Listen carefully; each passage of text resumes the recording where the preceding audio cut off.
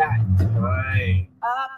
Welcome to a new episode of Echoes from the Void. And yeah, it's our Christmas edition, our Christmas episode, people. So happy motherfucking Christmas. Hope you're having a great day and all that jazz. But yeah, we're gonna start things off, people, with some ridiculous bullshit. Right now, I think if I just mention this thing, it's gonna make you go say, but it's a thing, right?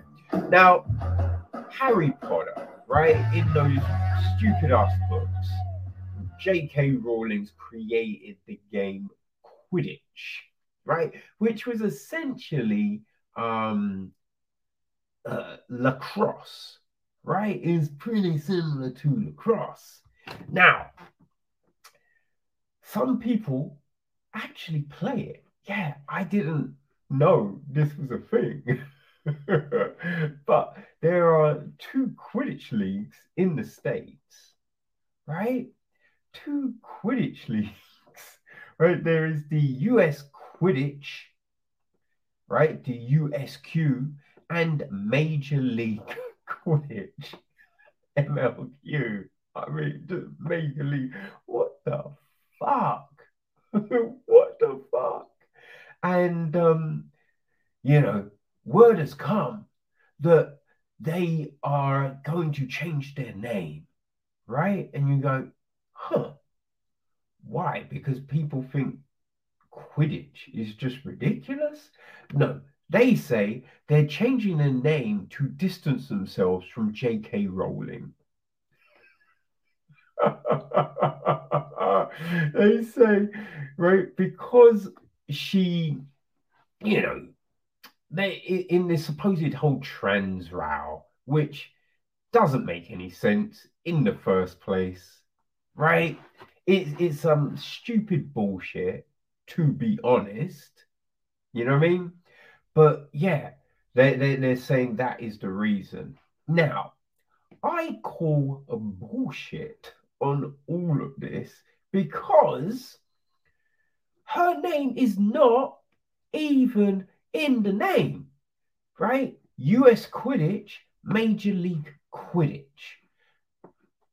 Where's J.K. Rowling?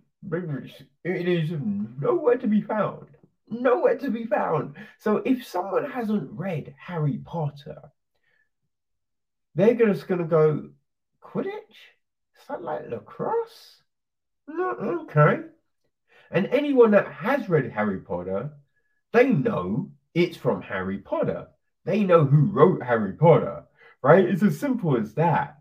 Like, what are you doing? What the fuck are you doing? And the other big thing is, right? They're like a spokesperson for Rowling's was like, she never even endorsed these leagues in the first place. She wasn't involved in their creation. She's just never been involved with them. So this, right? This is essentially them going, oh, no one really gives a shit about us. So how can we draw attention to who we are? You know what I mean? Right? They said they put out a joint statement, right? And it's like, they hope the name change would help them to continue to distance themselves from the works of J.K. Rowling, who they say has increasingly come under scrutiny for her anti-trans positions in recent years, right? Our sport has developed a reputation as one of the most progressive sports in the world on gender equality and inclusivity, in part thanks to its gender maximum rule, which stipulates that a team may not have more than 4 players of the same gender on the field at a time. I mean, that's some stupid ass shit anyway. Right? It's some stupid ass shit, man. But yeah, it's like, what are you doing? Right? Even the dumb British leagues, Like in Britain, we got the Quidditch Premier League. Ah, right, it's so dumb. Right, he is so dumb.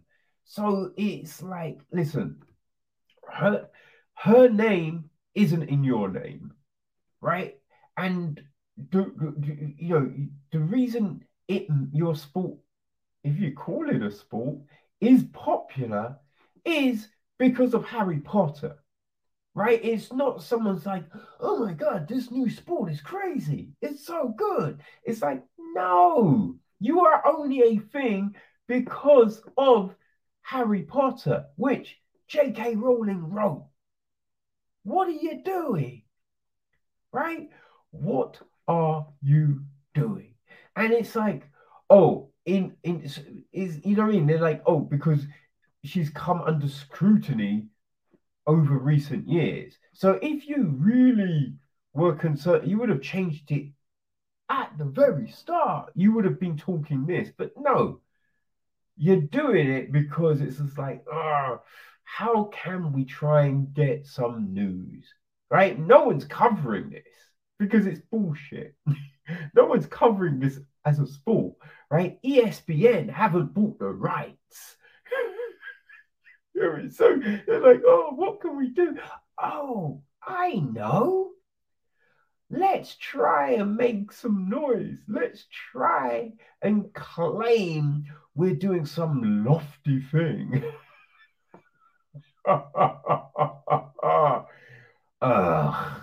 These things, it's ridiculous.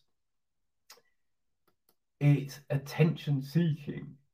So shame on you, Quidditch people, you dum-dums, you glory hounds. You mean, what are you doing? What the fuck are you doing? Just call yourselves lacrosse and be done with it, all right? But yeah, people, whew, that's just the tip of the iceberg for this week. So let's get it popping, shall we? Okay, people. So now this may sound a little harsh, but you gotta ride with me on this one, okay? So a former Boston College student, right? In your in you in Yoyon Yu, right? She's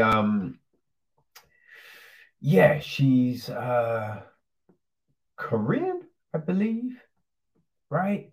Well, she has been found guilty of manslaughter. Well, I mean, she pleaded guilty. It was a plea deal, right? And it's because her boyfriend committed suicide. So it's never a good thing, right? That's never great if someone commits suicide. But and you might think, how the fuck did she get involved if homie committed suicide, right? Her boyfriend was Alexander Atula, right? He also went to Boston College. And so what happened was, she was sending him messages, right? So this is the thing. It's and she sent him.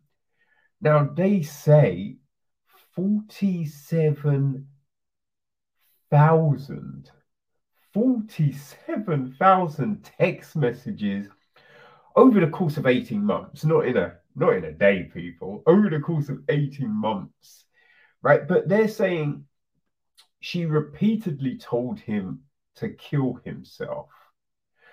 And right, so there's things here, right? Because if they were dating for 18 months, right? And over the course of that time, that's all she sent him. It's just like, what? Why did you go on more dates? You know what I mean? Like that's the question. Like, wait, how did you get a date too? Is it, they've gone out on a date. He's thinking, I think that went well. I think that went well. He texts, hey, had a great time. Love to see you again. She's like, I hope you die. You know what I mean? Be like, I think she likes me. Like, now, so that's the thing. So I don't believe that every message she sent was an evil message, right? And so for someone to start going, you're a piece of shit, I hope you die, something must have gone down, right? Something must have gone down. Now, I'm not to say this, you know what I mean, like lets her off her behavior. Obviously, it's a little deranged to keep on sending messages telling someone to die unless they're sending you some foul shit, right? If they're sending you some shit, you'd be like, yo, just leave me alone. Why don't you just die? Boom, I get it. But we don't see, this is the thing. In these sort of things, they only ever let out one side of the communications, right? Now, it is also said that so he must have messaged her because he killed himself on graduation day, right? And it seems that he must have messaged to say, I'm just about to kill myself. And so she sent some messages which weren't released at the beginning of the case saying, if you fucking love me, don't do it, right? If you ever love me, don't do it. What are you doing? So obviously there was some craziness here. And like I say, it seems a little harsh, right? Now, with the plea deal, she doesn't go to jail, right? So but she does get 10 years of probation, right? Which means you do one thing wrong and you're in jail. Now, I wonder if that includes like a speeding ticket or what's the severity of the shit that has to be wrong for you to break that probation. You know what I mean? I wonder what, like, if you send an off-key text message or tweet, does that factor in? You know what I mean? Like, if she gets kicked off of Twitter or Instagram or Facebook, does that be like, beep, beep, beep, you go to jail? You know what I mean? What the fuck happens? But no, I say it's a little harsh because I kind of feel if Homie kills himself because of these messages, it kind of seems that he was on the brink. You know what I mean? He was on the brink of doing something, right? It didn't necessarily take a lot to push him over. Now, yes, if you're receiving these messages every day, that's going to be a bit like, oh, for fuck. But block the phone number, son, right? Block the number or change your number. You know what I mean? There are ways around this. And the other thing, it's over this course of this period of time. Now, surely, and I don't know, but I'd imagine he has friends or his family, right? If someone is getting fucked up this much, you can tell if you're hanging with that person, right? And when they look at their phone, it's like beep beep, and they're like, you know what I mean? You're gonna be like, yo, what's up, son? What's the deal? You get your phone goes and you just look like you've been kicked in the nuts. Like, what's going, like, where was the support system? Right? Where was the other shit? So, although, yeah, she like it is cold sending certain messages, but a message is a message, right? It's like when people say to you, "Oh, I keep getting death threat messages on Twitter." It's not really a death threat, right? It's not really a death threat. Someone going, "Yeah, I wish you should die." That's just dickheads behind a keyboard, right? That's because your username is Duck King 27, right? No one's using their name, so they feel they can say anything. That's all that is. It's not a legitimate death threat. You feel me? So it's a similar kind of thing. Sending a text message saying you're a piece of shit. Hope you should die. It's not nice, but it's it's not really anything, right? Now, if you have got a disposition where sensibilities could be a little fragile, and that's, listen, it's not necessarily a completely bad thing, right? But then you do need some sort of armor, right? Then you do need something to try and protect yourself. Sometimes that's don't go online, right? If a relationship feels like it's going away, you need to get out, right? You need something to help you. But it is easier for people's of that disposition to get pushed to the edge. You feel me? So yeah, it does feel a little bad for the chick. You know what I mean? But on the flip, it's a bit like, yo, if you're not feeling someone, yo, just it's done. It's done, so you ain't cut it there. But yeah, I am curious to know what was he saying in response? Like, what was the thing that led to this? Because they were dating. You know what I mean? They were dating. So what was the thing that made the relationship go stale? You know what I mean? That's the question, people. Okay, so man, this James Franco thing, it's kind of crazy how long this shit has taken, right? Because the accusations were made in January 2018, right? January 2018. And only now is, yeah, I don't know, man, it's still going. It's still going.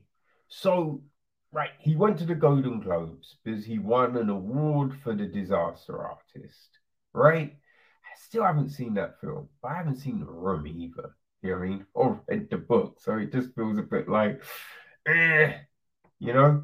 But yeah, he wore a Times Up pin during the awards, which then led a lot of people to start saying stuff. Right now, remember, Me Too and all that was well underway at this point, right? But then accusations came that he was abusing his power, right? Abusing his power. And recently, he did an interview where he said, I mean, I did have sex with students, right? And, then people are like, oh, that's so insensitive. Which,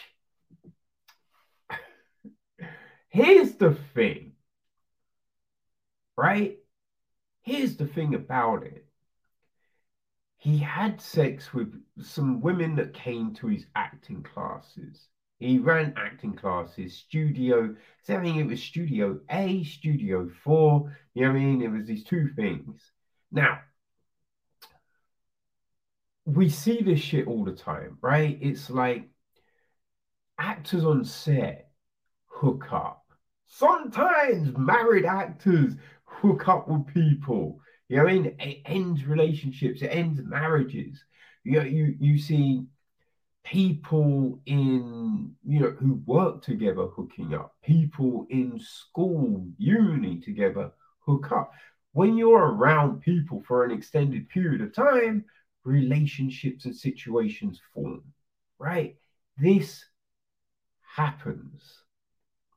This happens. So it's not really a surprise, right? That someone might then start, sleeping with people in their class, right? And it's not the same. I wouldn't say it's the same as, a school university situation, right? Because people attending these classes, they finish school, they finish university. This is them thinking, oh, this might give me an edge. Because here's the rub, right? There are a load of different acting schools and things you could go to. Now, I would say, right? Can you really learn anything from these things? Because either you can act or you can't. Now, that's not to say, right? Someone can't help you maybe polish things, right? That can happen for sure. But the actual talent, if you had no talent whatsoever, going to one of these ain't gonna change that, right? But the reason you go to one run by a big time actor is because you kind of feel, oh, I might get more roles if I go to this one, right? That's the big thing. And I guarantee you this as well. A number of women going to the James Franco acting school are like, I bet I could get him to start dating me. I bet I could get him to fuck me, right? And if you say that's not the case, you're a liar. You're a liar. I've seen girls on message boards talk about wanting to get with people. So why wouldn't they, you mean, do this? Come on now. It's a thing. So you wonder, how many wanted to sleep with Franco, slept with Franco, thinking, oh, I'm gonna be his girlfriend now, right? Which means I'm gonna get to go to all the parties. And yes, this could be my leg up. This could be my cheat code into the industry. And then when it doesn't happen, it's like, what? Son of a bitch. You know what I mean? I guarantee that happened. I guarantee that happened. Right now, they may have got auditions, but maybe they just can't act very well. Right now, I'm not saying Franco didn't take advantage. Right? I don't know. I'm not in the room. Right? So I don't know. But what I'm saying to you is there is definitely the other side of it as well, right? Now, you can definitely go, he's a bit of shit for doing this and what. But as I said, there are people that will lay claim to something when the results weren't what they quite thought they might be. You know what I mean? Like they went in going, yeah, fuck, I'll do this because, hey, if I get to some parties and whatnot, it's all good. And then they don't get to go to the parties, and it's like, what the fuck? What the fuck? No, no. Oh, how's he sleeping with someone else now? What, you saying my pussy wasn't good enough? Fuck that motherfucker. Oh, I'm gonna get him, right? Come on now. I guarantee that happened, right? And sometimes when you see some of the allegations, right? So there was one saying that he got angry because some girls didn't take their top off during a photo shoot, which maybe that happened, right? Maybe that happened. But, right? How many times have you been angry about something that wasn't necessarily related to what was actually going on, right? You might ask a question and someone says no, and you're not angry at the no, right? You're angry at something else. Or it is maybe just the attitude or something, but it's not related to the no, right? So it's hard to know, right? And also, maybe that was the whole thing of the show, right? That you had to take your top off. And he's like, all right, we've done the shots with the tops on, but you have to take, and they're just like, you know what? We don't really want to do that now. We've changed our mind. And it's just like, for fuck's sake, it was the point of the show, right? So listen, I'm not saying Franco is innocent, but I'm saying there are two sides of everything. Like the one thing I do find funny is like Franco talking and saying, "Yeah, I was, yeah, I was a sex addict. Yeah, I was a sex. I mean, like, you weren't a sex. I don't really believe in the whole sex addict thing. I mean, like, listen, only people wanting sex, liking sex, having a higher sex drive than others. Yeah, that's a thing, right? Now the like going, oh, I'm gonna say, yeah, I cheated because I'm a sex addict. No, you just didn't care, right? That's the thing. It's not really this thing going, oh, if I don't do it, I'm gonna die, right? It's more of a case of,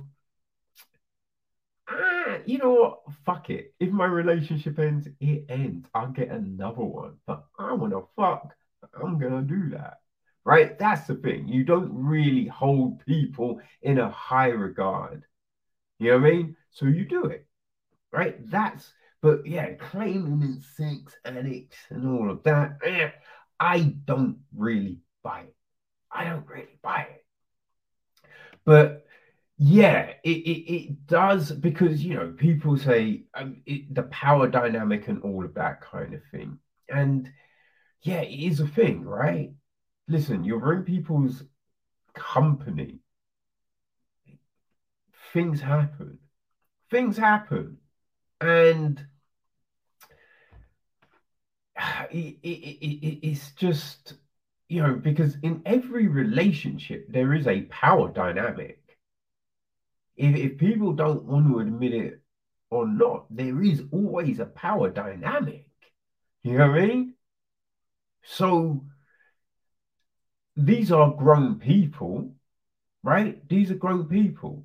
So yo, it's easy to get out of a situation when you're an adult because you understand the way the world works, right? They could have been like, someone's like, oh, hey, do you want to have sex? Be like, you know what? It's my period, right? Oh, I've got cramps. I've got. You could say anything. Change schools, as I said. His isn't. It's not like, oh, this is the only acting school. Go to another acting school, right? I don't know, people. It's just, I feel you have to be honest about these things, right? You have to look at every side of a situation. And I kind of feel that with this, it's just going, oh, he preyed on these poor women. And I'm just a bit like, all right, how many of the women actually were there to try and sleep with James Franco, right? Because, as I said, you know that at least a few of them definitely were, right? Definitely were. So, yeah, to say, yeah, I slept with some women at my class, it's not really incentive. It's just admitting to a thing that everyone knows would happen, right? If you went to every one of these acting schools and you were like, have many people been sleeping? You'd be like, yeah, yeah, all right, yeah, we have. You know what I mean? It's just a thing. It's just a thing, people. So, yeah, it's a little crazy. It's a little crazy. But, who knows if we ever get to the bottom of the actual situation? You know what I mean? Okay, so I am a little bit baffled by this whole Tesla situation, right? And what I'm talking about is the whole passenger play feature, right? So if you don't know, people, Tesla, right? You know, in one of their updates, they had this new games feature called passenger play, which allowed you to play video games in the car, right? Now, as part of this feature, you know what I mean? There was a thing where you had to, when signing in, you had to go, I, admit I am not the driver, right? I'm a passenger because that's it. It's for passengers. It's like, you see those cars and then there's a screen in the back of the seats, right, to keep the kids or whoever the fuck's in the back occupied, right? It's a similar thing, right? So there's this feature for people in the car who aren't driving to play games, right? And you think, yeah, I mean, that's fair, right? That's fair. But people complained. People complained and said that, it's one person, right, said filed a complaint saying it's recklessly negligent. And it's not. How the fuck is this feature recklessly negligent, right? It's on the driver. You know what I'm saying? It's like how people will drive and text or drive and drink. That's not on the car. That's on the person driving the car. You can't blame a feature on people being dickheads. You know what I mean? That's what it is. That's what it is. So, yeah, there was a whole investigation. There was a whole investigation into it all from, the NHTSA, right? And that's the National Highway Traffic Safety Administration people, okay? And yeah, you just be like, what the fuck? It is insane. It is insane. But yeah, so Tesla, because I bet they probably could have fought this whole situation, but they've said that in a new update, right, it would be disabling the feature and make it only viable when the car is stationary, which then makes it kind of pointless. Unless stationary means if you're stuck in a traffic jam, you are able to play it, right? But as soon as the car starts moving, it turns itself off. That, I mean, that's kind of fair. But yeah, it's a little dumb, right? There's a lot of things which we seem to want to blame technology for without taking in the fact that the human element is the thing that makes this fuckeries. Yeah, that's it. It's not necessarily the technology, it's the human factor.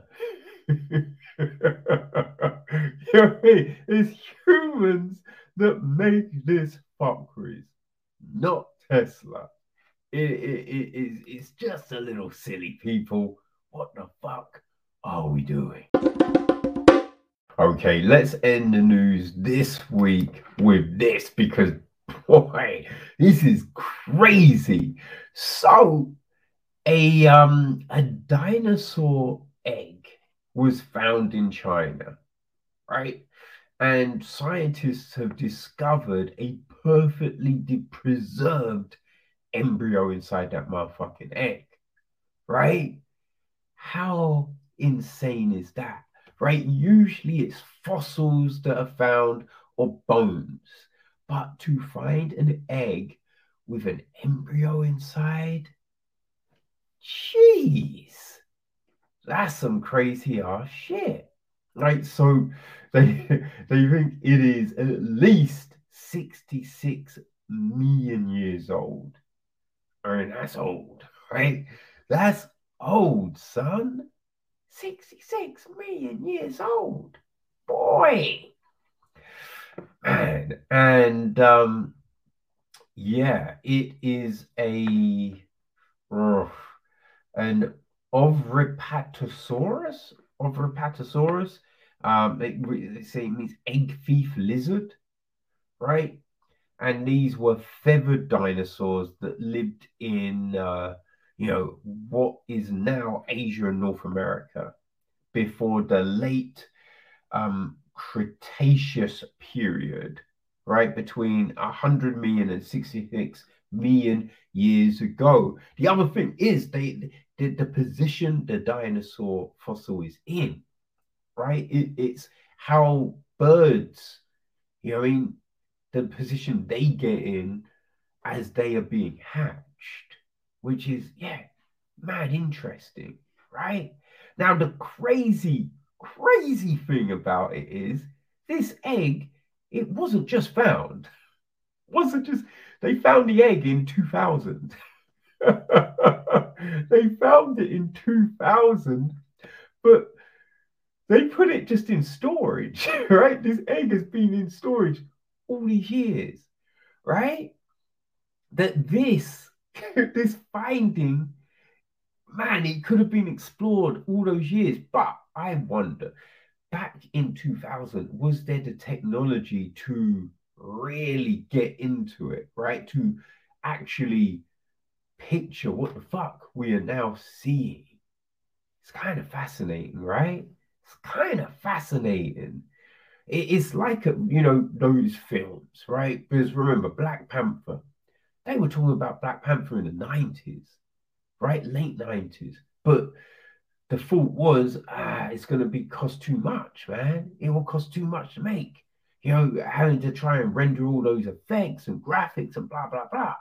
Now, right, got made and it was sensational, right? And it didn't cost as much because the technology. So yeah, it's like back then, if they actually tried to look in it back then, would we have the same results? Who the fuck knows? But now we do. Now we do. And so they're going to do some more imaging to really scan and get a look. Now, the crazy thing is, right, if we have this embryo, it kind of makes you think, right, that surely that means we can get some real decent DNA from this, right? And they are fucking around with CRISPR. You know what I mean? They're fucking around with CRISPR right now. So, could could Jurassic Park be even closer than we think? It is kind of crazy. But people, that is it. That's it for the news. So let us move on to some other shit. All right. Okay, people. So I have been waiting for this moment, right? Because episode 6 of Hawkeye dropped today. So that gave me then the opportunity to sit back and eat through everything. Hoo, hoo, hoo. You know, like, hey, I, like when this was announced, like 2018, they were talking about doing a Hawkeye. And, we thought we were getting a Hawkeye film, but then they readjusted, brought it over to Disney Plus. And hey, I'm never mad at that because it just means you have extra time to tell a story. Now, obviously, sometimes that does mean things get dragged out, but not with Hawkeye. Not with Hawkeye. But what was the story going to be out? We had a lot of things teased. There was a lot of different characters that were, hinted at that could be a part of this. But after Black Widow, we knew some things. you know. And yeah, A was able to see how it played out. Now, it's yeah, it was created by Jonathan Igler, right? Who's worked on a number of big shows. You know what I mean? He was a executive producer on Bridgerton, which was a huge hit last year. He's worked on Masters of Sex, Mad Men, Shut Eye, Pitch. You know what I mean? So yeah, he's done a lot, right? Um, it was directed by Rhys Thomas and Burton Bertie. They both took, I think, 3 episodes each. You know what I mean? We had well, I mean, gosh, yeah, who else? Right, so yeah, Eager was an executive producer along with Thomas, um, Trina Tran, Brad Winterbaum, Victoria Alonso, Louise Desespitito, and of course Kevin Feige.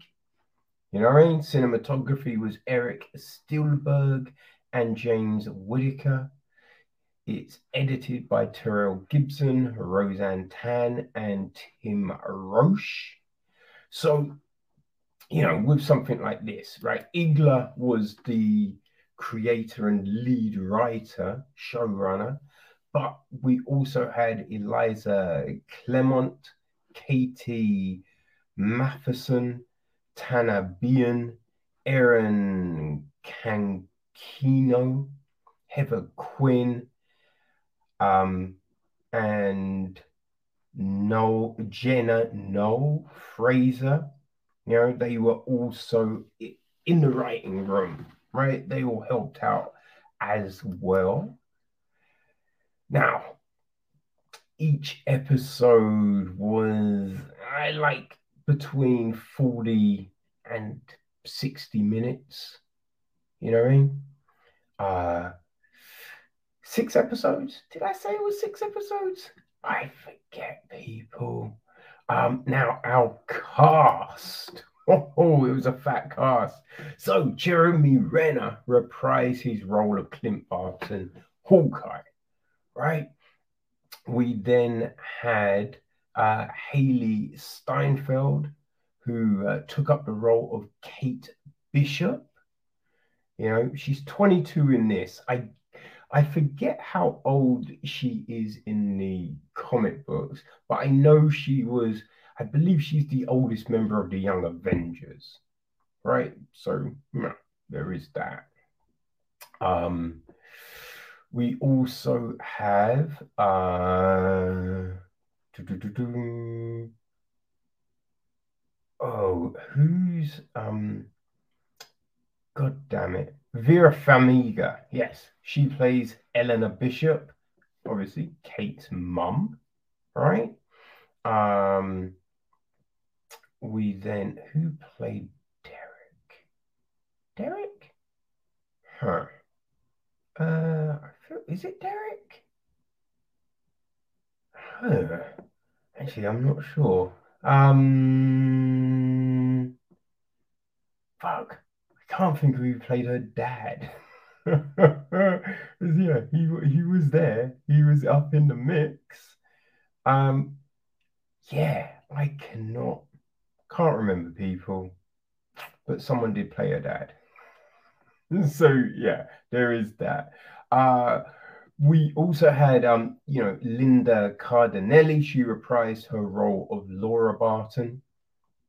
Um, their kids were played by oh god, who the name of those little bratty brats?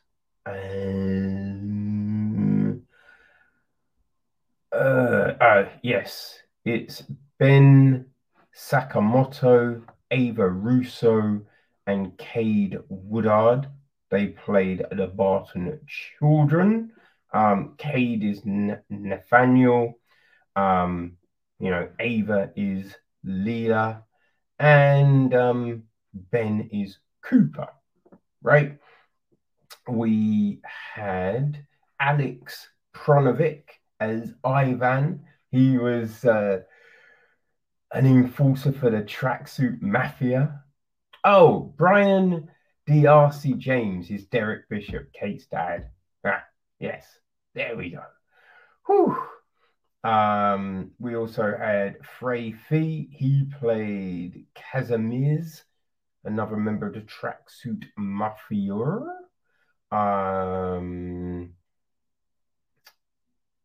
Pieter Adamaski played Thomas, Tracksuit Mafia.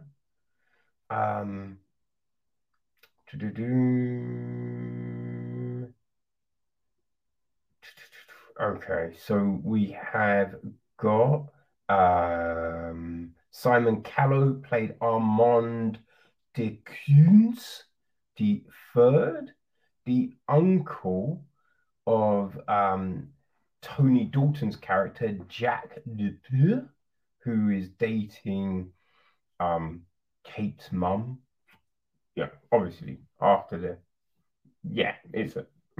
it's a thing. That's not really a spoiler. It's not really a spoiler. It happens literally in the opening sequence, as it were. So we also have got Alaqua Cox. So this was interesting, right? Because later in the game, we heard that Echo would be appearing. Now, Echo is a character created by David Mack and Brian Bendis. There's another name, Brian Michael. Is it Brian Michael Bendis? I think it is Brian Michael Bendis. But yes, they created Echo during Bendis's run on Daredevil. And the character is great, right? Really interesting, but she's deaf. But in the comic book, she could, pick up any fighting style by watching it. And she's, Native American.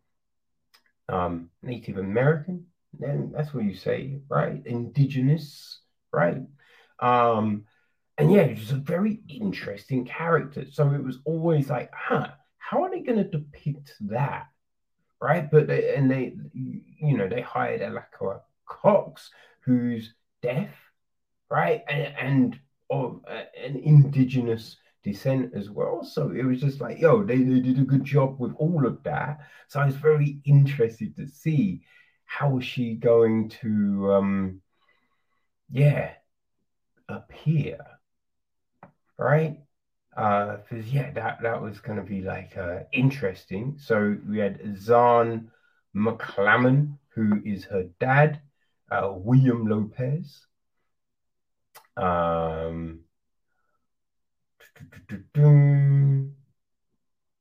gosh, there's Carlos Navarro played Enrique, another tracksuit warrior, cat up in there, and Clayton English played Grills.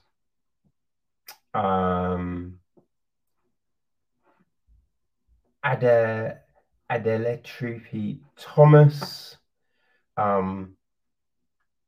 played Wendy. Robert Walker Branchard played Conrad. And Adele Darlos played Orville. No, Missy. Sorry, Missy. No, and Robert played Orville. Apologies. Yes, and they're part of a LARPing group with Grills, which, was definitely an interesting situation with this, right? And then we had Florence Pugh up in the mix, which, that was something that we knew after Black Widow, right? She was going to. Now, I did recall there was a word that Taskmaster was going to be in it as well, but that didn't happen. But we did. Oh my days, we did get a surprise appearance, which was pretty friggin' fantastic. Oh my god. It really, yeah, was not expecting it one little bit. But damn. Oh my god. Yeah, you will be very happy when I think it's episode 5, right? When yeah, this character shows up, because I feel when you're watching it, it is kind of hinted at, right? Kind of. Well, not really hinted at, but we get mention of a nemesis, as it were. And you're wondering and being like, hold on, could that be? No, that's not gonna be. No. That wouldn't be, would it? And it was. Oh my gosh, it was. And yeah, you are definitely brings a smile to your face because it ties in a little bit to something Feig had said about another character. So when this one shows up, you're like, oh shit. Okay. We are getting busy up in here, motherfuckers. You know what I mean? Yeah, it just opens things up. It opens things up, and it also gives us that happy transition from one franchise kind of thing to the next. You know what I mean? It was something people were talking about about 5 years, probably 6 years ago now, right? If this would happen. So yeah, seeing this and then hearing also what Feig said recently, yeah, you're like outstanding. Because so like the casting was superb with this other stuff. So you were just like, oh man, does that mean we lose all these great freaking characters? No, it doesn't, people. No, it doesn't. And that's very good. That's very bloody good. So the gist of the story is this. Former Avenger Clint Barton has a seemingly simple mission: get back to his family for Christmas. Possible. Maybe with the help of Kate Bishop, a 22-year-old archer with dreams of becoming a superhero. The two are forced to work together when a presence from Barton's past threatens to derail far more than the festive spirit. Now, I will say this, right? There is plenty of times when you know, like you watch something and you feel things are forced, like a Christmas movie.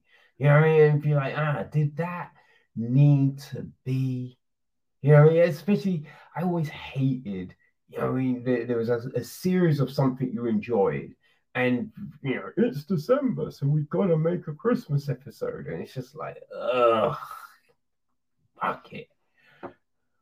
So yeah, I did wonder because at first I didn't know like this was meant to be based around Christmas. So it was like, what are they doing? But no, didn't feel forced. Didn't feel forced at all.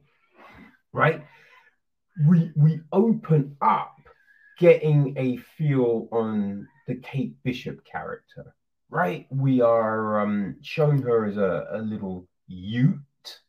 And I've got to say, right, at the very start of this, I was a bit like, ugh, because she's a little rich girl, and you're just like, am I gonna be able to vibe here? You know what I mean? Like, will I care?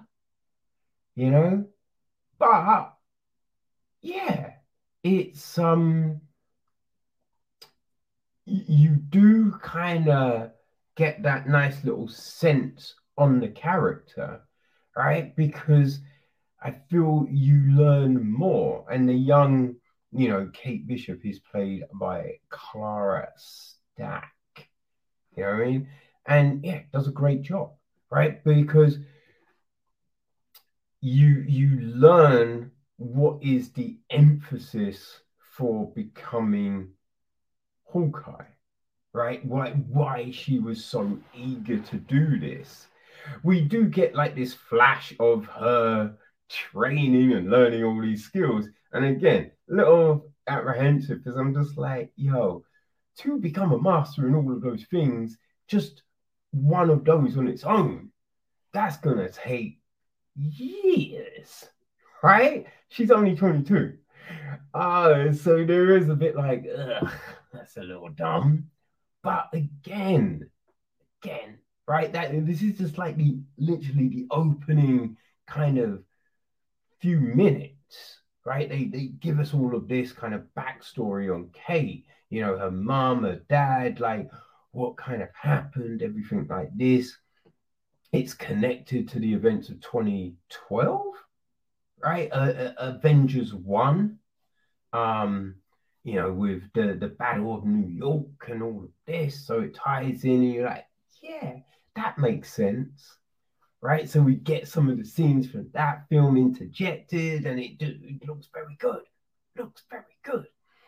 Then we jump forward, right? We jump forward. And again, she's living in this stush little house, and you were wondering how they're going to play it, right? But they don't try and shy away from the fact she's from money, but the frictions and situations, they do feel natural, right? When you think about it all, you're like, yeah, that makes sense, right? I get that. And also, right, there is the bravado, what I mean, of, well, I'm great at all of these things, so I can do this. And the thing I very much enjoyed is they showed a lot of fuck ups, right? They didn't try and make people perfect. They showed these mistakes and the learning curves and everything like that. So it's just like, yo, okay, yeah, I'm digging that. This speaks to me, man. And the first episode, it kind of takes a while to bring certain people in and all of this, but you are intrigued, right? It's setting certain characters up for you to think and believe and all of this kind of stuff. So yeah, you're watching and you're like, oh, that means that is, and oh, that's leading to, and you are definitely on this ride, right? And the kind of team up between Clint and Kate again feels very natural, right? Because as this moves on, you understand what kind of one of these big themes of this is, and it's like family, right? Family is this big, strong component, right? Clint wanting to get home to his family for Christmas. You know what I mean? Like, because it's a year after Endgame when all of this happens, and we know they all disappeared in the blip, right? That's in Endgame, people. No spoilers. Uh, so yeah, this is his first Christmas with them, and he thought they were going to be dead and all of this. So that's very raw. So you understand the motivations of Clint, right? So there's Kate, I mean, like her family situation, her dad's dead, um, her mum, like she's with a new dude.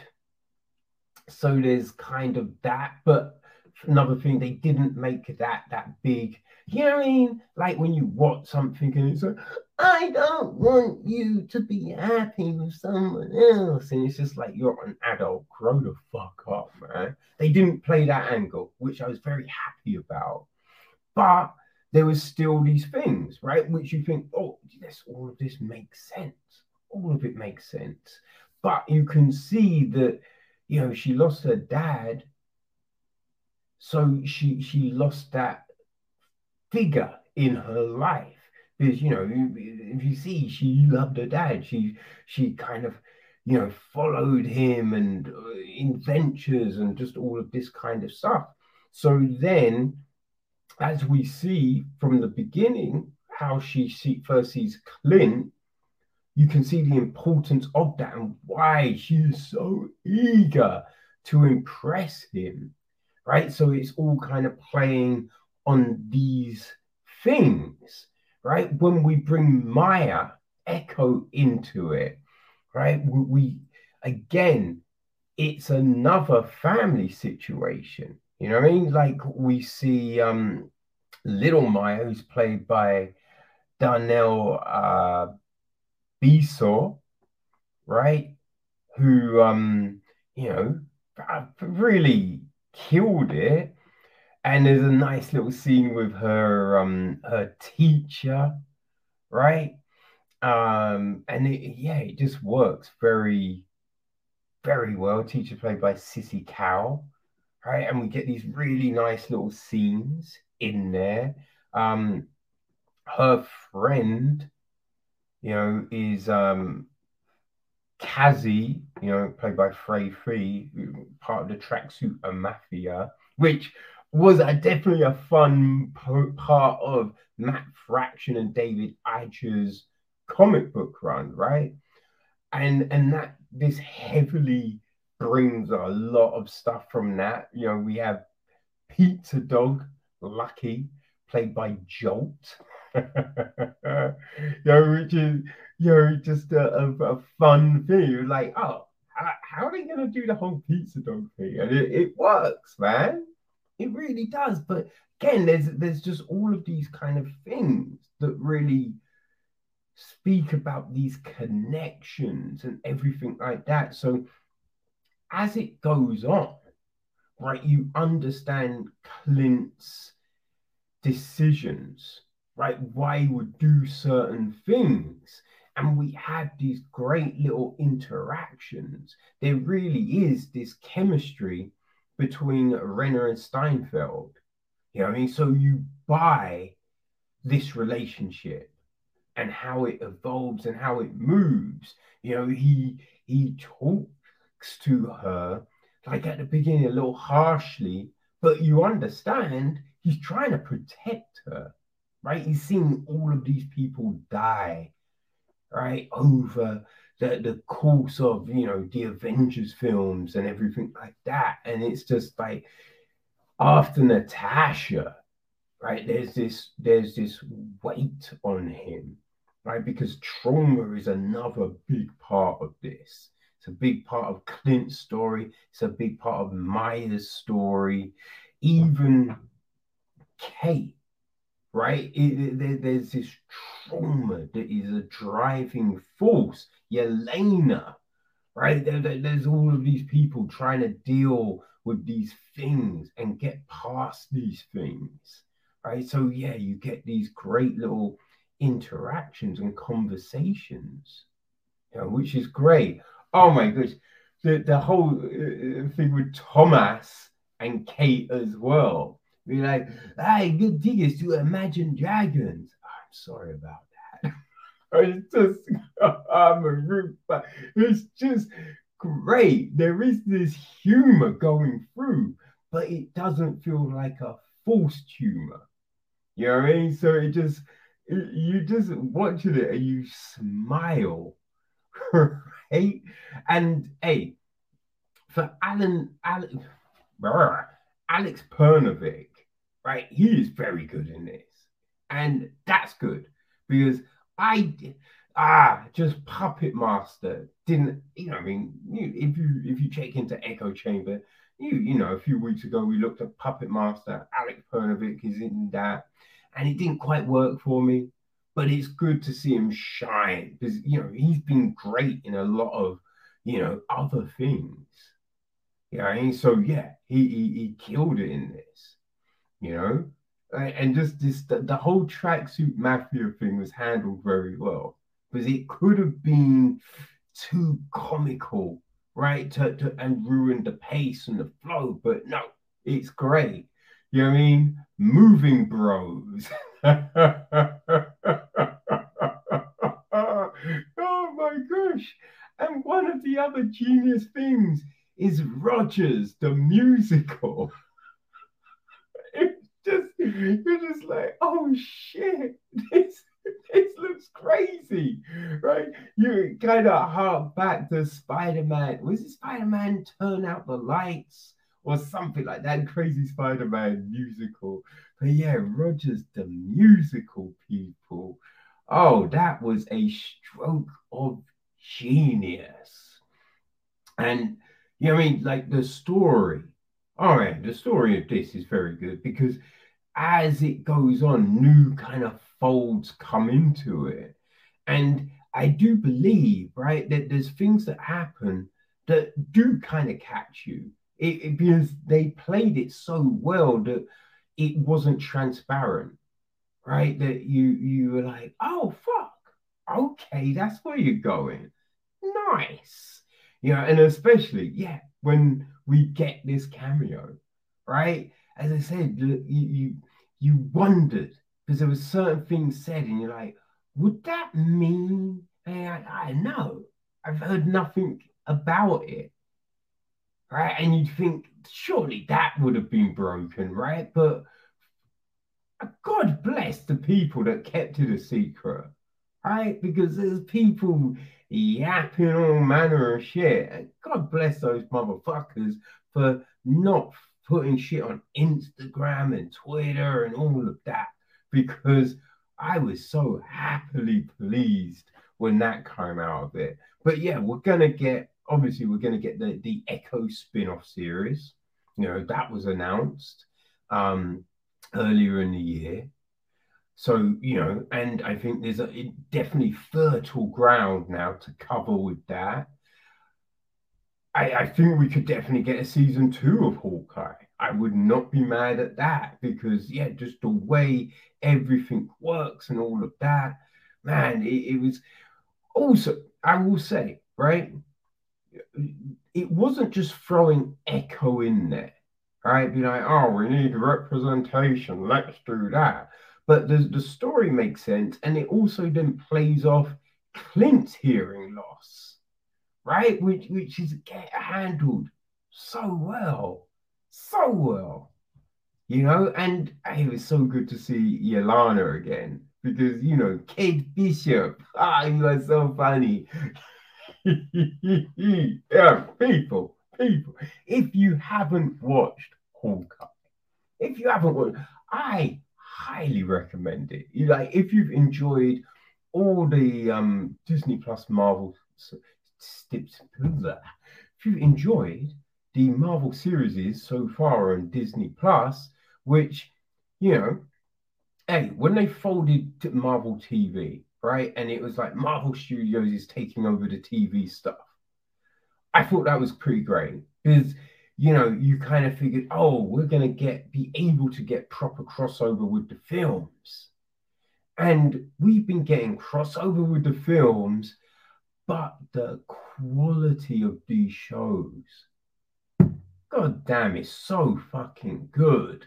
It's so now the Netflix stuff was great, all right, but this stuff, we ain't had a dud yet, people. We have not had a dud yet. So if you've enjoyed all the things to past, this ain't gonna let you down. Trust me. So people, go get you some Hawkeye, some Pizza Dog, some Kate Bishop, some Echo.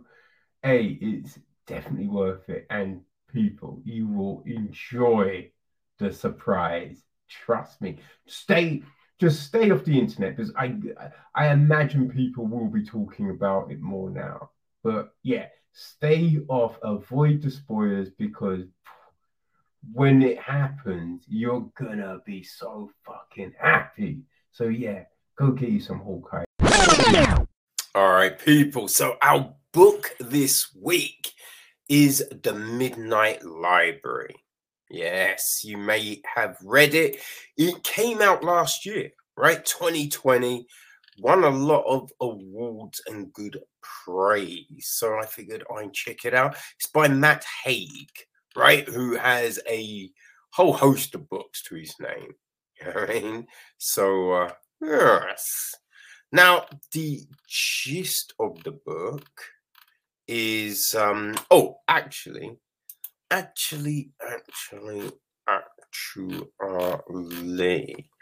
should probably get the narrator, right? Because that would be a bit crazy. Carey Mulligan. Right? Carey Mulligan does the narration, which, you know what I mean? Can you get better than that?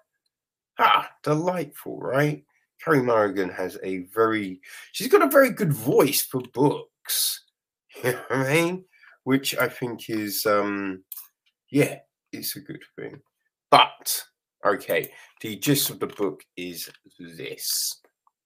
Somewhere out beyond the edge of the universe, there is a library that contains an infinite number of books, each one the story of another reality. One tells a story of your life as it is, along with another book for the other life you could have lived. If you had made a different choice at any point in your life, while we all wonder how our lives might have been, what if you had the chance to go to the library and see for yourself? Would any of these other lives truly be better?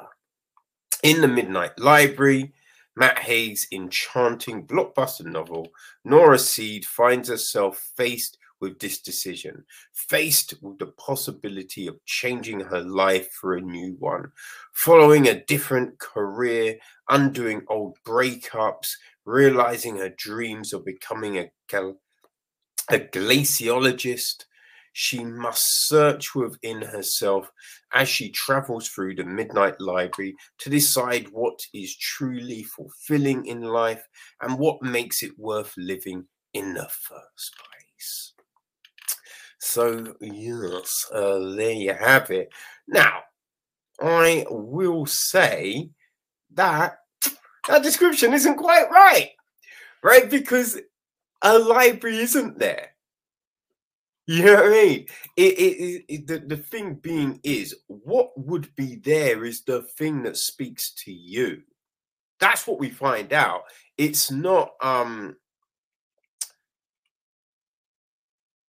it's not that, you know, you might not see a library, but Nora sees a library because that's where she spends a lot of her time. You know, that was the thing. Right. So yeah, I did find that a bit weird. Now, the book itself, right? So we start off and we kind of get a sense of Nora's life. You know, she's living alone. She was meant to be married to Dan, but she called off the wedding 2 days before. I think it was 2 days before, or was it 2 weeks before? It was two something before, but it was very close to the date. She calls it off. Dan's still contacting her, sending her messages, says he misses her. She still loves him, but is confused. Right? She used to be a swimmer, very good swimmer. She quit that. Used to be in a band. Supposedly they were just about to get signed. She quit that. There's a lot of things we find out that she quits on. Used to play the piano, loved it. Now she just teaches one person, right? Doesn't really play any other time, right? So kind of quit that.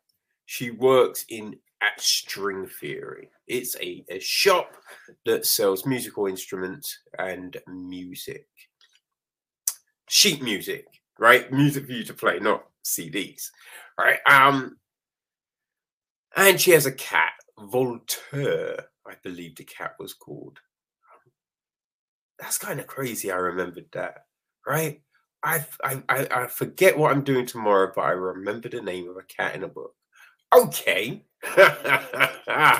Anyway, right? So her life is a little, you could say, mundane, right? She's not seeing anyone else or anything like that. Her best friend is in Australia. She could have gone, but she cancelled, right? And she collects medicine for her neighbor, Mr. Banerjee. Now, with all the things that are just she's letting slip away from life, but that's it. Like, it's not crazy. Now, her mum died of cancer. We find that out. Her dad had a heart attack when she was a kid. But it's just like, you know, that's it. Right? Like, it could be a worse life. She's got a flat. You don't get to sound like she's in any financial shit. Now, obviously, you know, everyone can probably make more money and all of that. But when you kind of look at it, it doesn't seem to be like anything crazy, you know? And a lot of the things she's just not doing. Right? So this was the weird thing about the book for me, because look, I get depression, right? I get depression. I understand that and all of that kind of stuff, you know? But, you know, like, it doesn't say why she doesn't want to see a counselor or why she's not, you know, she's on medication, right? We know that. But yeah, it's just not like, why aren't you seeking help?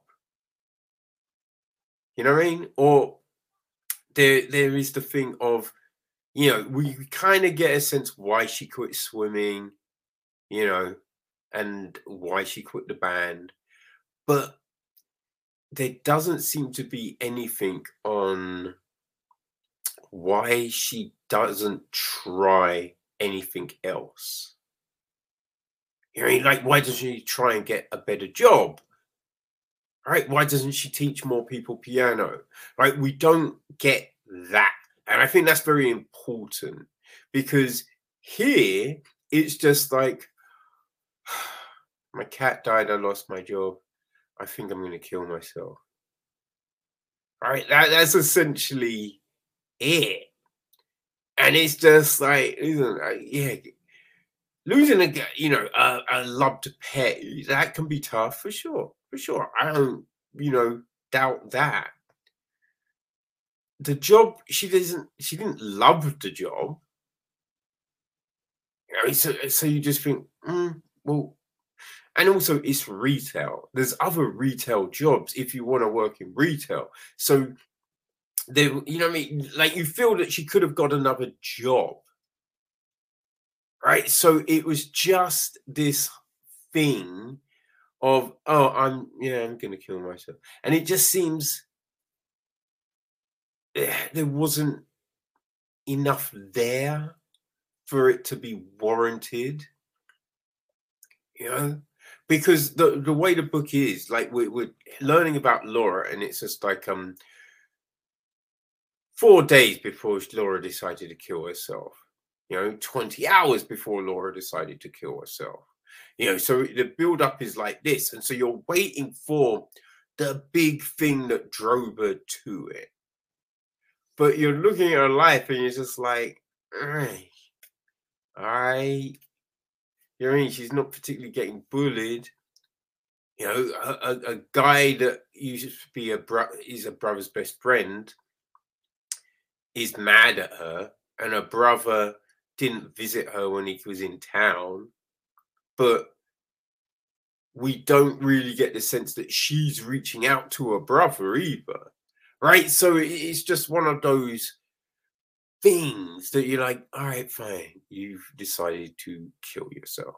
But yes, she wakes in a library, and her favorite librarian, well, the only librarian at her school, the woman that helped her out a lot and she talked to, she would eat lunch in the library. Yeah, she's there, right? She's there and she explains this whole thing to Laura. Like, hey, this place, all these books are about you. These books are about your life, the paths you could have taken. And here, the first book is the Book of Regrets. And this book will be all the things you regret not doing. Like, I regret not going to Australia with Izzy. I regret not marrying Dan, but that flickers in and out because sometimes she does, sometimes she doesn't. You know what I mean? I regret leaving the band. I regret bum, bum, bum, bum, bum. So it goes like that. Right. And, that crushes her, obviously. Right. And it's all a bit like, oh, she's so sensitive. But yeah, it's like she she now has to kind of make a decision, right? Because although it's kind of infinite, there is kind of a limit, because this is on that cusp of her attempting to kill herself. So you're in the cracks between then her dying, right? So there's a finite amount of time in which she has to decide before her body is just like blah. All right, so that's the whole gist of it. But yeah, she finds a choice she regrets, and she can then try and live that life, right? And she goes through a lot of different lives, right? So what would happen if I did marry Dan? What would have happened if I did go to Australia? What happened if I was in the band? Just all these different things. What if I had finished a novel that I started at uni? Now, one thing was, right, most of the things that we see her go into, she's very successful at.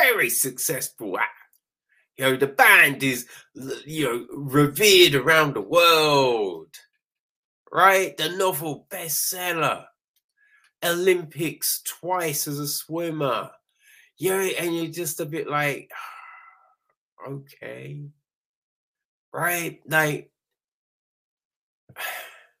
it's just a bit, it just felt a little safe, a little peen, because it's just like, yeah, obviously throw her in and make her the best, right?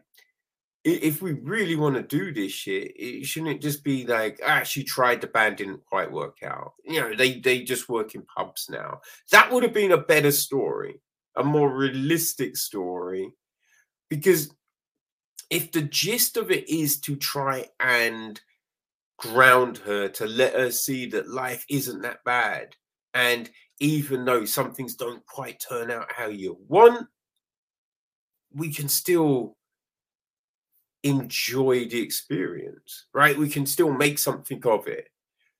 But it's just like, oh no, she's a famous singer dating a famous actor, but life still is a bit meh. It's still a bit oh boo-hoo. But then the weird thing is, like, I'm so proud I was the one to dump an actor. And you're just like, that's such a weird thing to be like, oh, I'm proud of. And just to kind of put out there, in the context of this book, because it's just like, that's not the thing, man. Right? If a relationship doesn't work, a relationship doesn't work. Right? If someone's an arsehole, then yeah, you don't want to be around them. But it's not like, I dumped someone that was more successful than me. Yay, me. It's just like, I'm glad I'm out of that situation. That just wasn't good for me. You know what I mean? It's just, yeah, it was weird, right? Because if you're thinking, oh, I dumped an actor, it's just like you only dated them because they're an actor, right? That was then the only reason. Because you're not going, yeah, you're not gloating on that front, right? So it's just weird, especially because we're meant to be dealing with this mental health situation and trying to rebuild Nora, as it were. You know, she bumps into a guy in her situation. That's when we learn it's not always a library, right? I think we learn that at the beginning as well, anyway, but it's kind of reinforced at this point.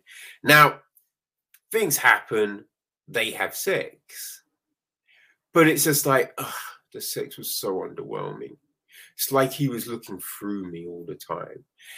And you're just like, okay, all right, but what did you do?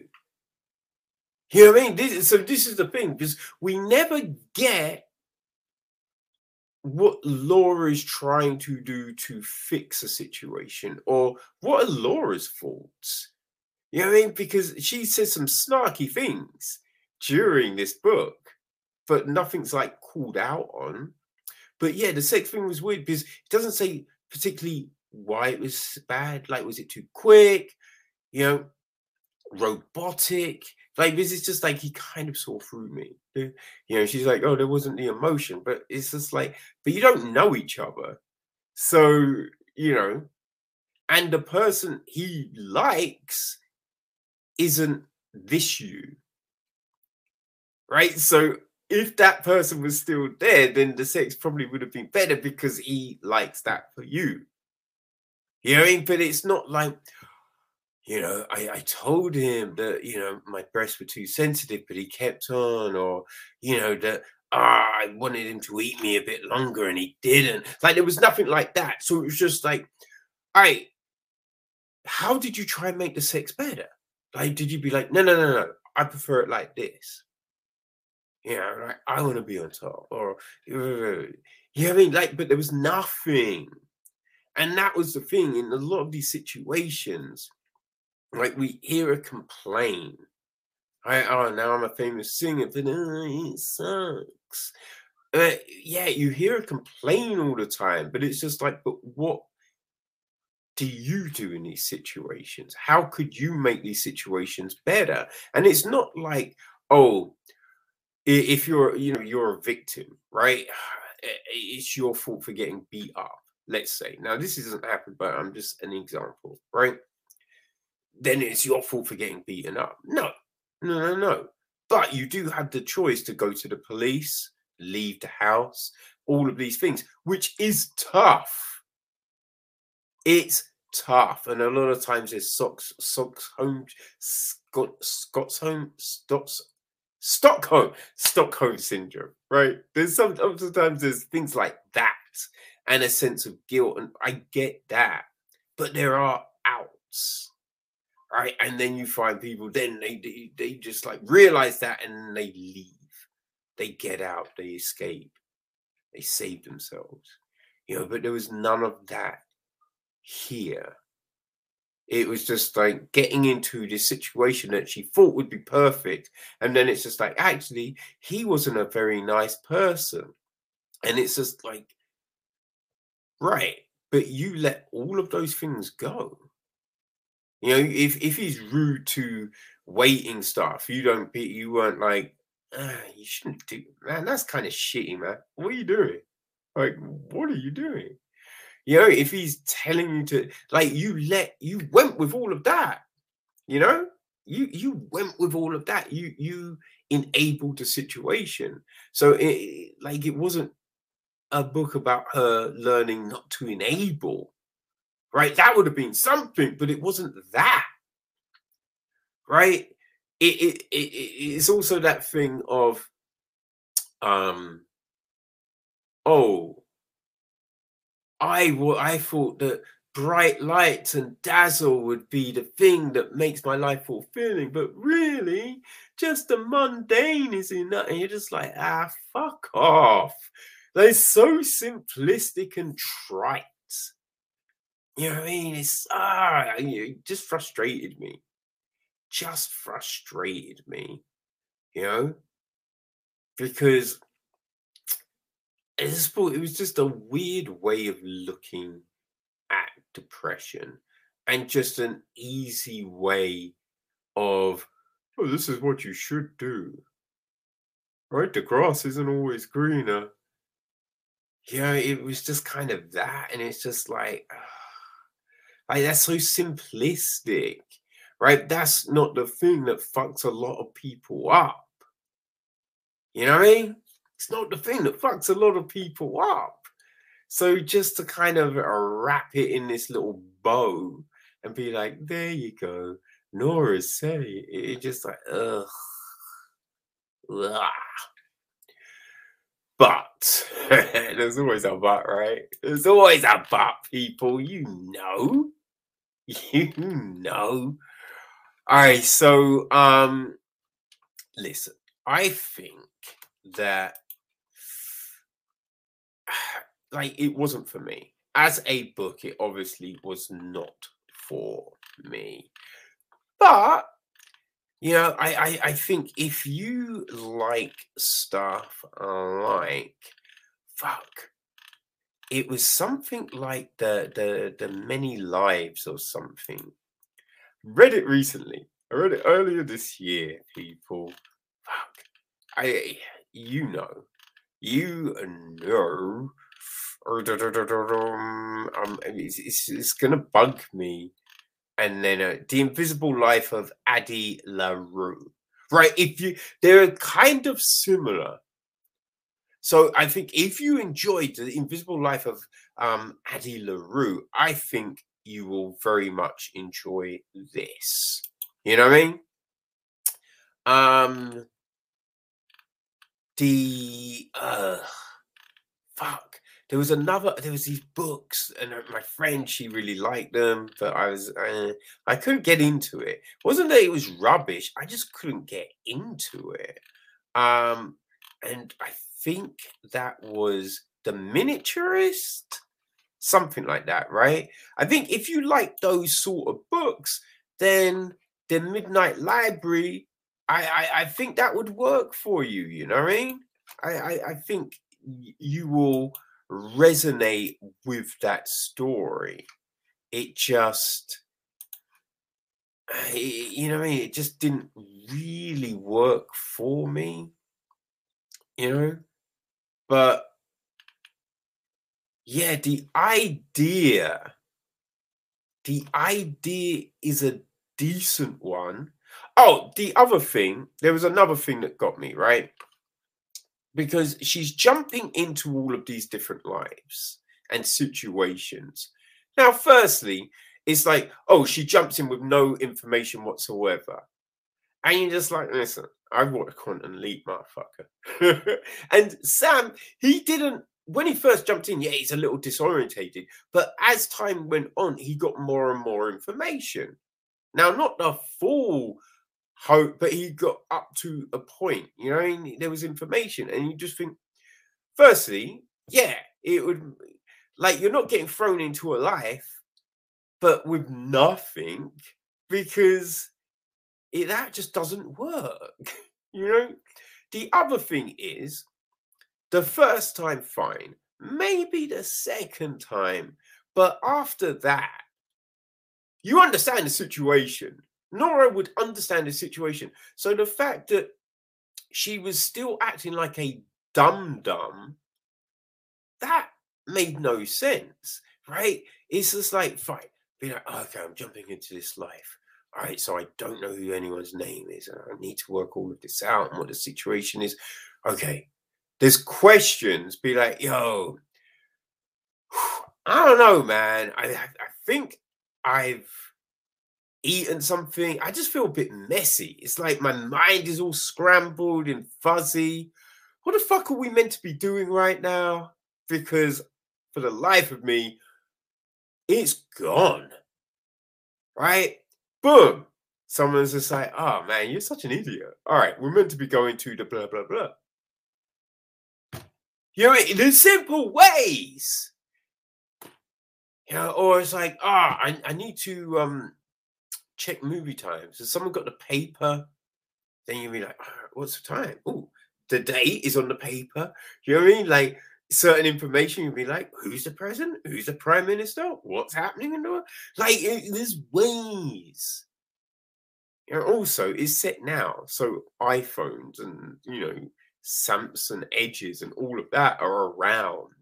So it's just like, yeah, it was weird how every time she jumped in, it's like, I know nothing. And then her fumbling at trying to find things out. Because you're just like, there's ways, man. What the fuck are you doing?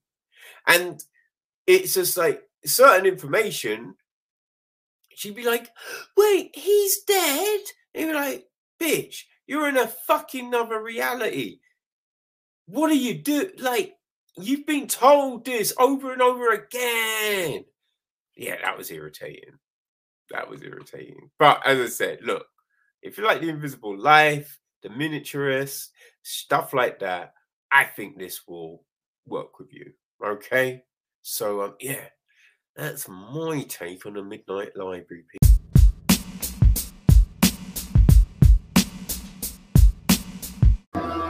Okay, people, so we have reached that time. But before we bounce, let's take a look and see what's happening in the world of TV. All right, so people, if you're a fan of Search Party, you will be pleased to know that the 7th of January will be when the 5th and final season hit HBO Max.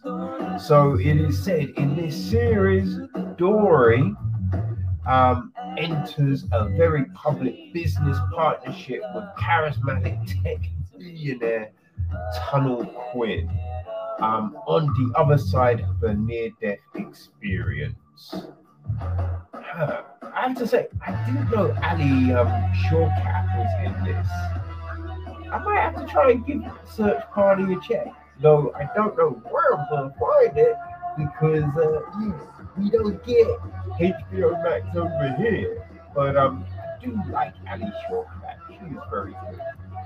Okay, also people, if you are a fan of frilly costumes, right? And the 1800s, I think it's the 1800s, right? For the Regency period, you'll be pleased to know that season 2 of Bridgerton has a release date, right? It will be hitting on the 25th of March 2022. Okay, so just 3 more months, people. 3 more months to the day, right? So yeah, boom, there you go.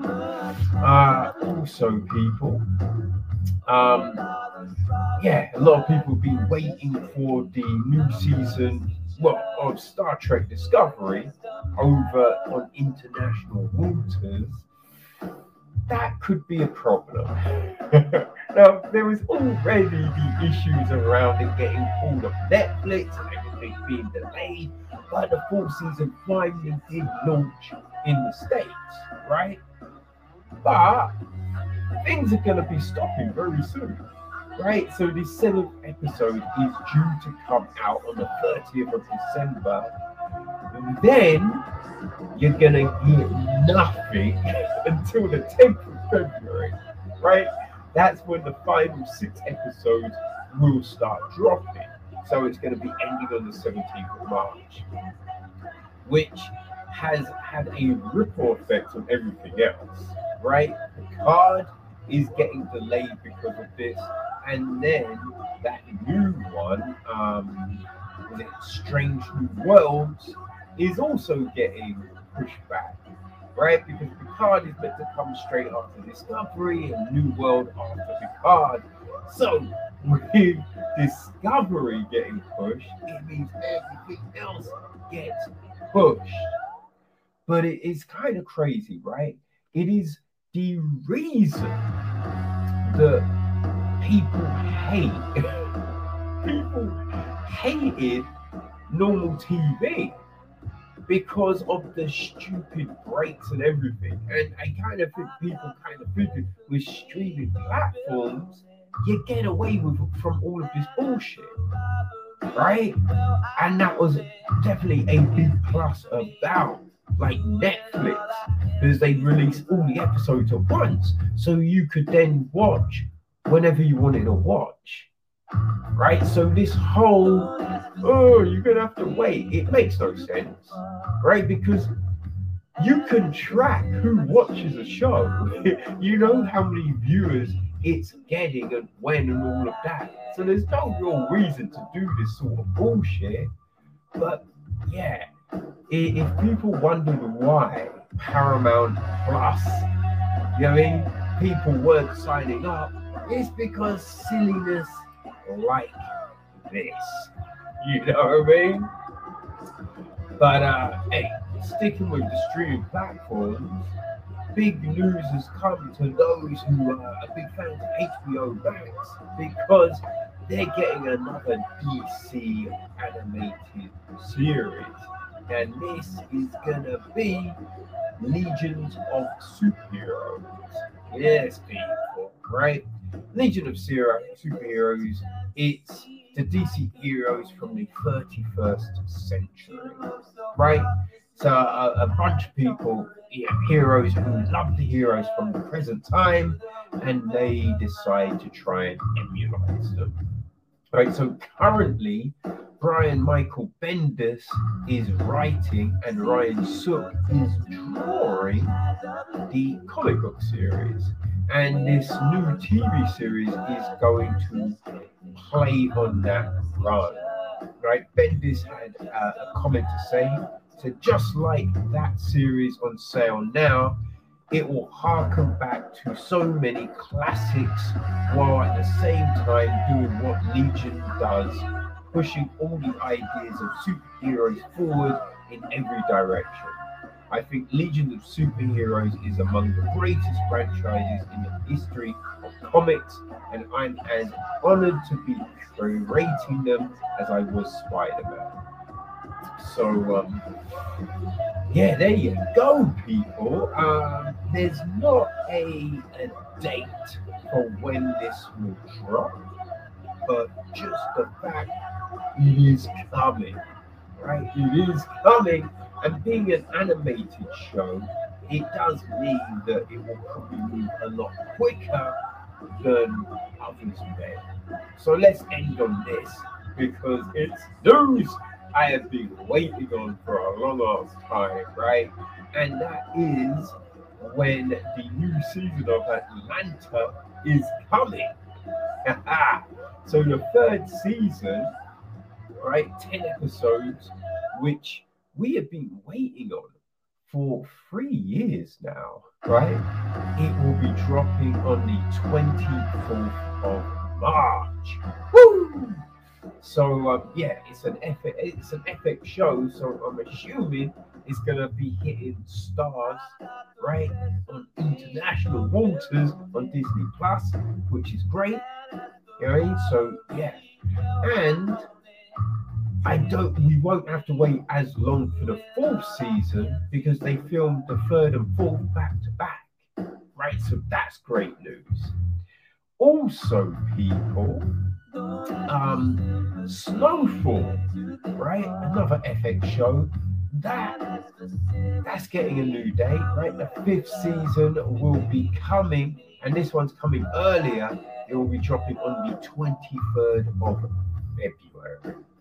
So yeah, people, definitely looking forward to those. Both great shows, and yeah, that is it. We are done for another week, people. So enjoy the rest of your Christmas day. And yeah, we'll catch you next time. All right. Peace.